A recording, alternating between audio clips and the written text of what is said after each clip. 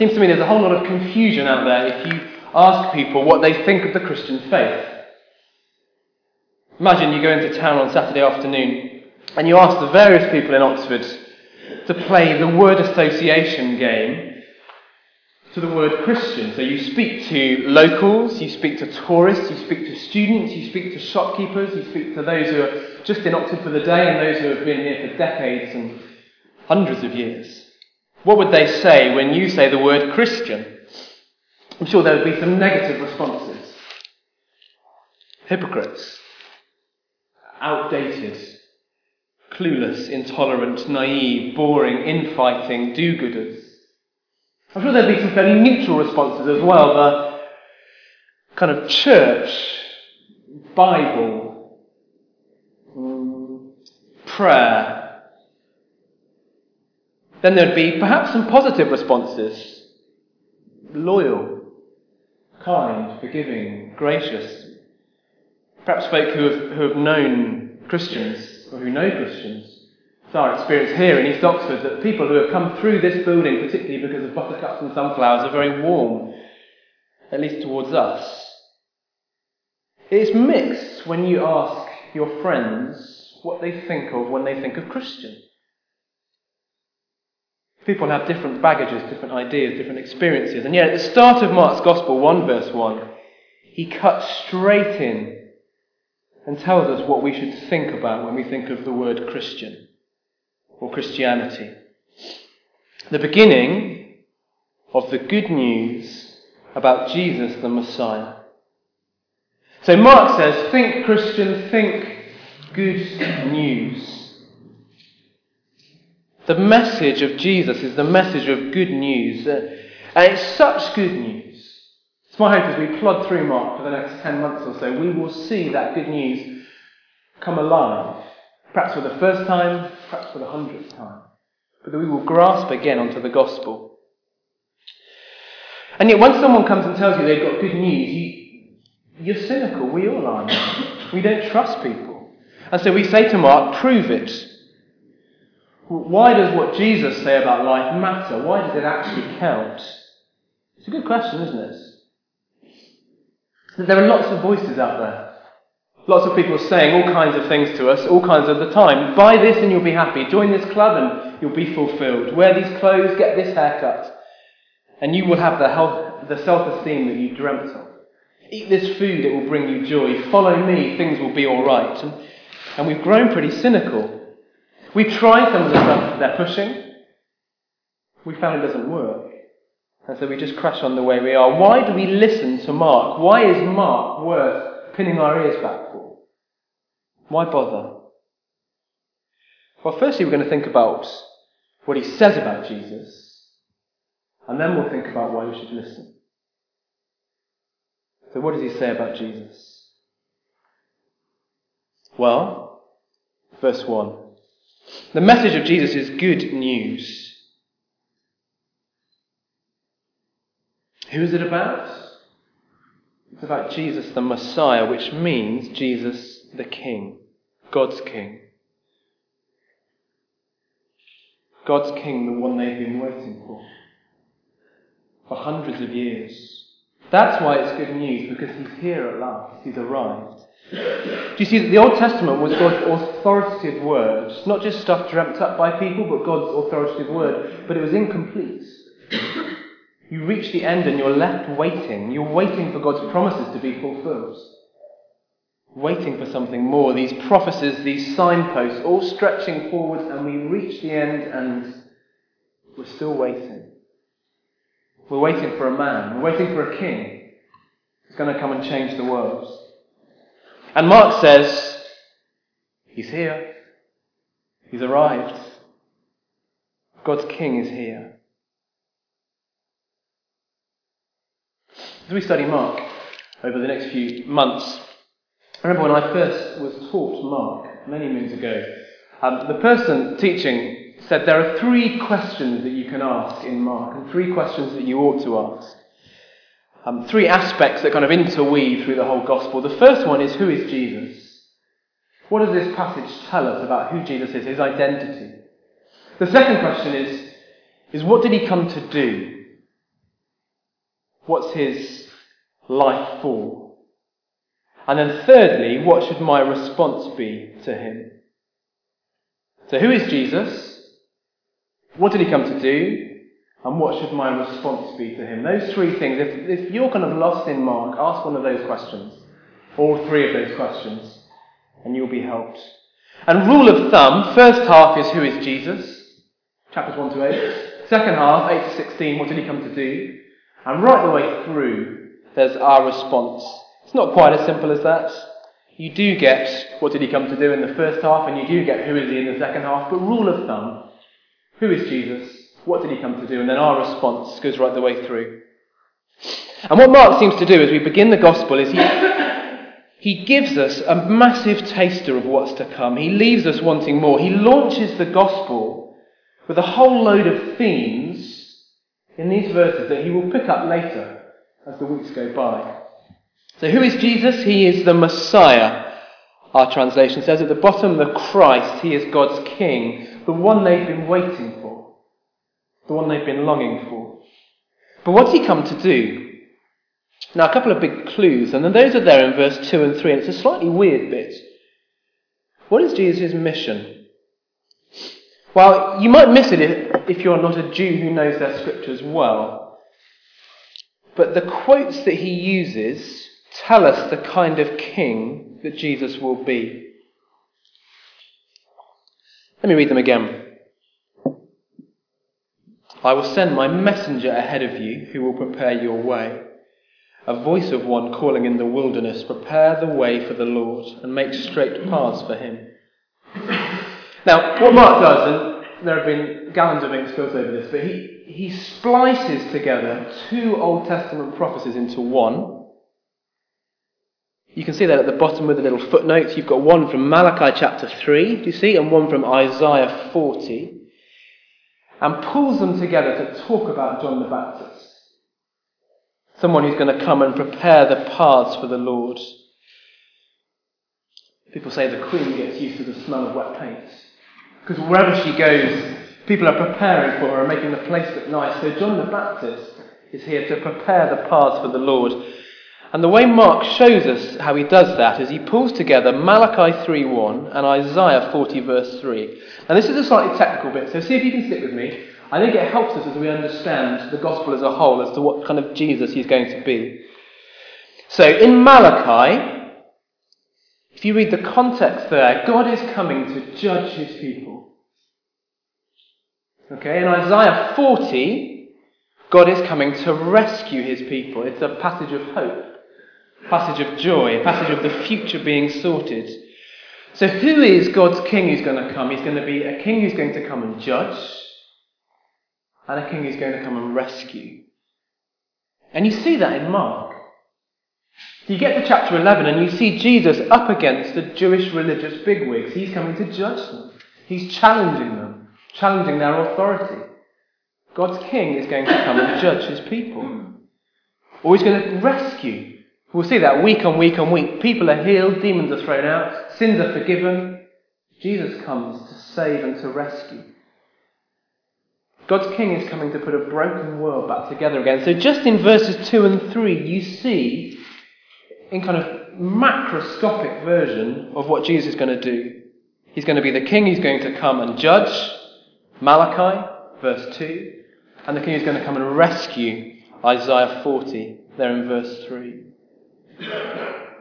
That is the kind of king he's going to be. He's going to come and put a broken world back together, to bring justice and to bring a rescue. There's a big call from Mark. He's making big claims, isn't he? Why do we trust him? Why ought we trust him? 3 reasons.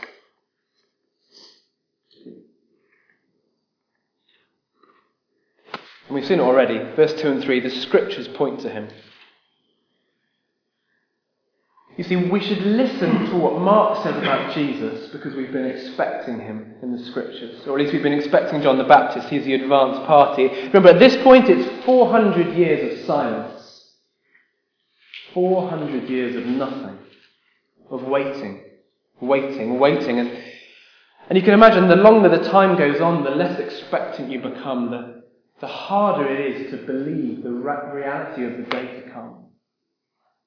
It looks as if God has abandoned his people. Maybe he's forgotten them. Maybe that's it. The Romans are taking control of the land. They seem invincible. The situation seems impossible. Maybe God's forgotten them. And then this man walks onto the stage. And things are a bit hopeful. Because here comes this guy, John the Baptist. And John was going to get things ready. So the scriptures point to him and John is waiting for him. So see what John says in verse 7 and 8 as he turns up at the Jordan. This was John's message. After me comes the one more powerful than I, the straps of whose sandals I am not worthy to stoop down and untie. I baptize you with water, but he will baptize you with the Holy Spirit. And we think, who's been advising John on his fashion sense? What is he doing? He's wearing what? Clothing made of camel's hair, a leather belt round his waist, and he eats locusts. And why are so many people coming to listen to a guy who dresses like that?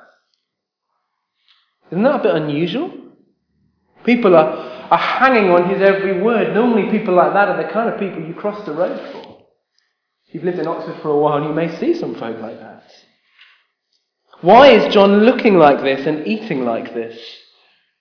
Why does Mark include it for us? What does it bring to the text? I take it he's doing it deliberately because he's wanting us to see that John the Baptist is like Elijah. And if you scurry back into the Old Testament, you will see Elijah dresses just like that too.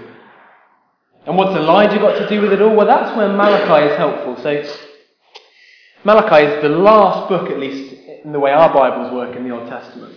And the very last verses say this. See, I will send you the prophet Elijah before that great and dreadful day of the Lord comes.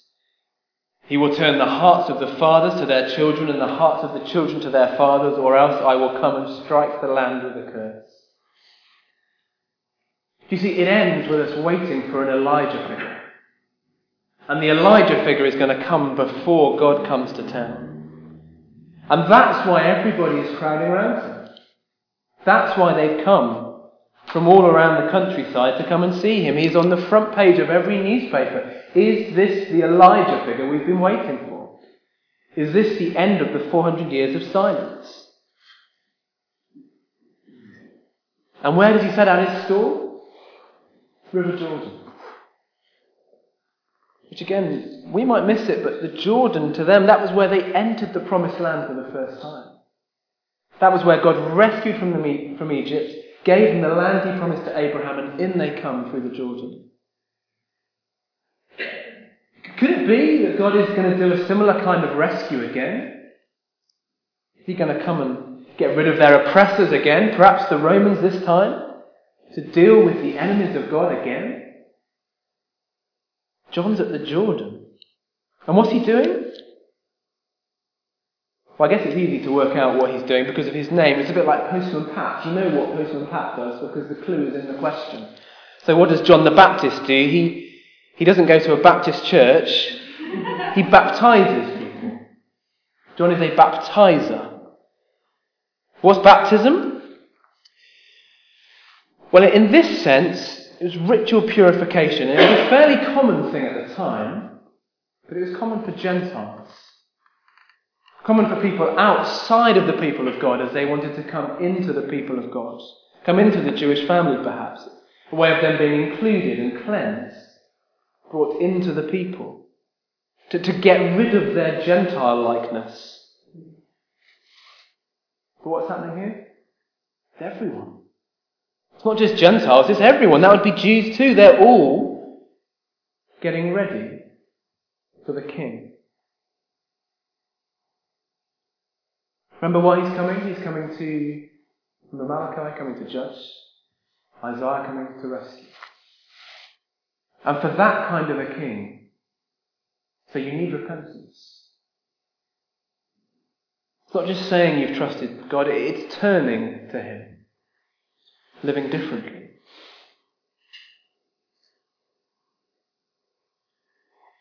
Honestly, it might be here that you're here this evening and you've never trusted this king for yourself. Perhaps you've always gone to church, perhaps that's what you do, what your family does. But you've never really yourself decided to trust him and follow him. I'd love to urge you to do that tonight.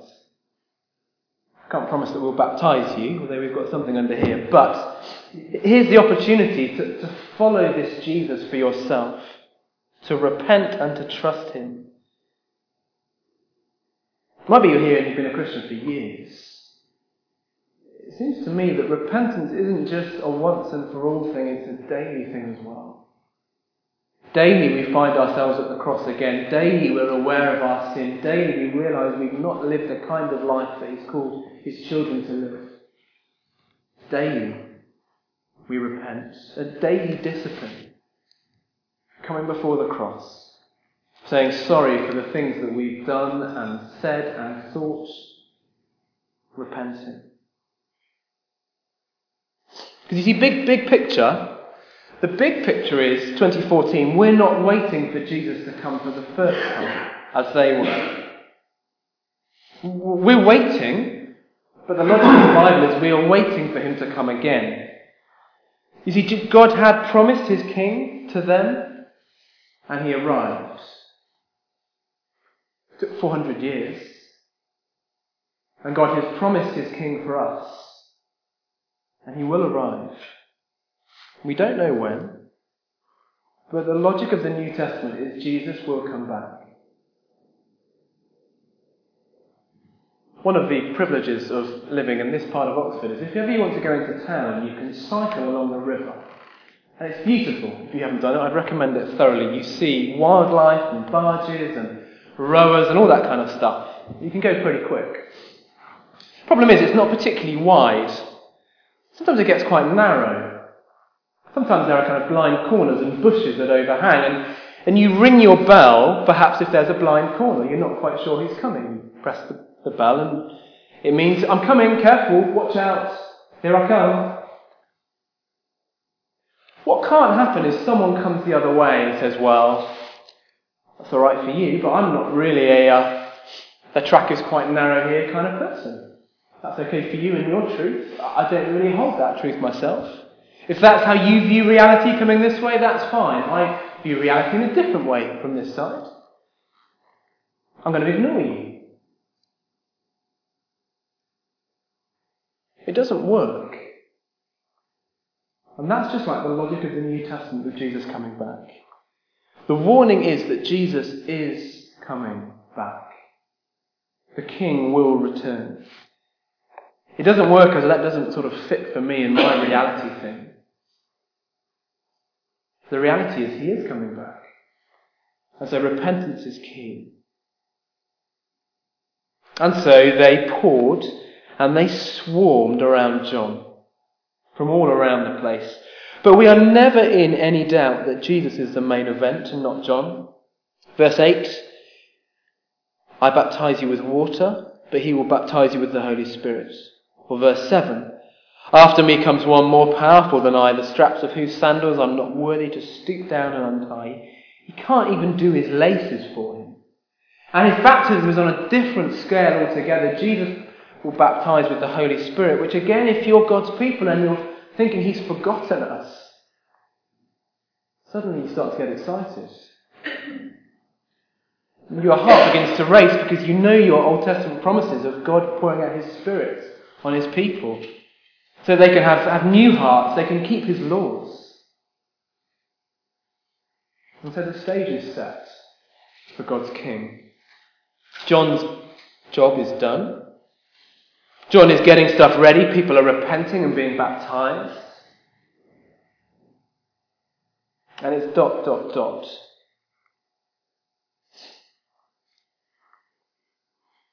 I love John the Baptist, but I find him incredibly challenging. I find him challenging because he pushes my pride. He prods at it, because John is the example for the Christian, the one who points others to Jesus. Do you see that? He always points away from himself, and he always points to Christ. Well, Paul said of his own ministry, we don't preach ourselves, but Jesus Christ is Lord. So I take it it's a tricky question on the way past. It's not the main point of the passage at all, but John is a great model for the believer. Who are our Christian lives drawing attention to? Who are our lives about? Maybe you've been a Christian for decades, maybe you've been a Christian for days. But our natural tendency is to always draw the attention onto ourselves. And yet John pushes away from himself to Jesus. It's a hard thing for someone like me, who has the privilege of standing up in front of people and teaching the Bible. But it's my genuine prayer, each time I preach, that you won't remember me at all. But you will remember Christ. Because he is what it's all about. That you will be captivated by him, that you will love him, that I will be John the Baptist, pointing you to him. Because he is the main event. So why listen to the king? Scriptures point to him. John the Baptist, we've seen, is waiting for him. Thirdly and finally, God announces him. And there's something of a fanfare as God does this, but there is no fanfare. There's no red carpet. God says, this is my son, whom I love. With you I'm well pleased. And we're thinking, really? Really, verse 9, Jesus came from Nazareth in Galilee and was baptized by John in the Jordan. You're thinking, Galilee, he's a northerner? Places full of traitors, half-hearted Jews who had intermingled. Nazareth, it's not even mentioned in the Old Testament. It's not exactly a great start if you're going to be God's king. Is that genuinely the way things are going to work out? And he ambles onto the scene and waits in line with everybody else and gets baptized. You're thinking, is he sinful? Does he need baptizing? Is this genuinely God's king? Why is he being baptized? I think the answer is he's aligning himself with his people. He's showing that he's one of us. He's showing that he's able to represent us. Which is why at the end of the gospel you will see him dying for the sins of his people. And it might be a slight damp squib of an announcement. There may be no red carpet. But actually we see God the Father is very pleased. Just as Jesus was coming up out of the water, he saw heaven being torn open and the Spirit descending on him like a dove. And a voice came from heaven, you are my Son whom I love. With you I'm well pleased. Just on the way past, the Trinity. You spot it? God the Father, God the Son, and God the Spirit. The Father is speaking, the Son is, his ministry is about to begin, and the Spirit is confirming and strengthening the Son for the ministry that the Father sent him for. And whenever God speaks like that, which is very unusual in the Bible, I take it we need to listen and think why. We'll get it again later in chapter 8. But it is the equivalent of flashing neon lights. It's what is going on here? Why is God the Father getting our attention?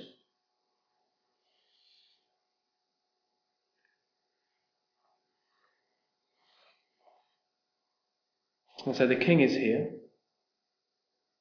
And so his kingdom is here. And so we will just sneak over into next week and see verse 15. What is the message that the king brings? The time has come. The kingdom of God has come near. Repent and believe the good news. And yet you see, if that's the message that he brings, that seems like a pretty good start. But what are 12 and 13 doing there?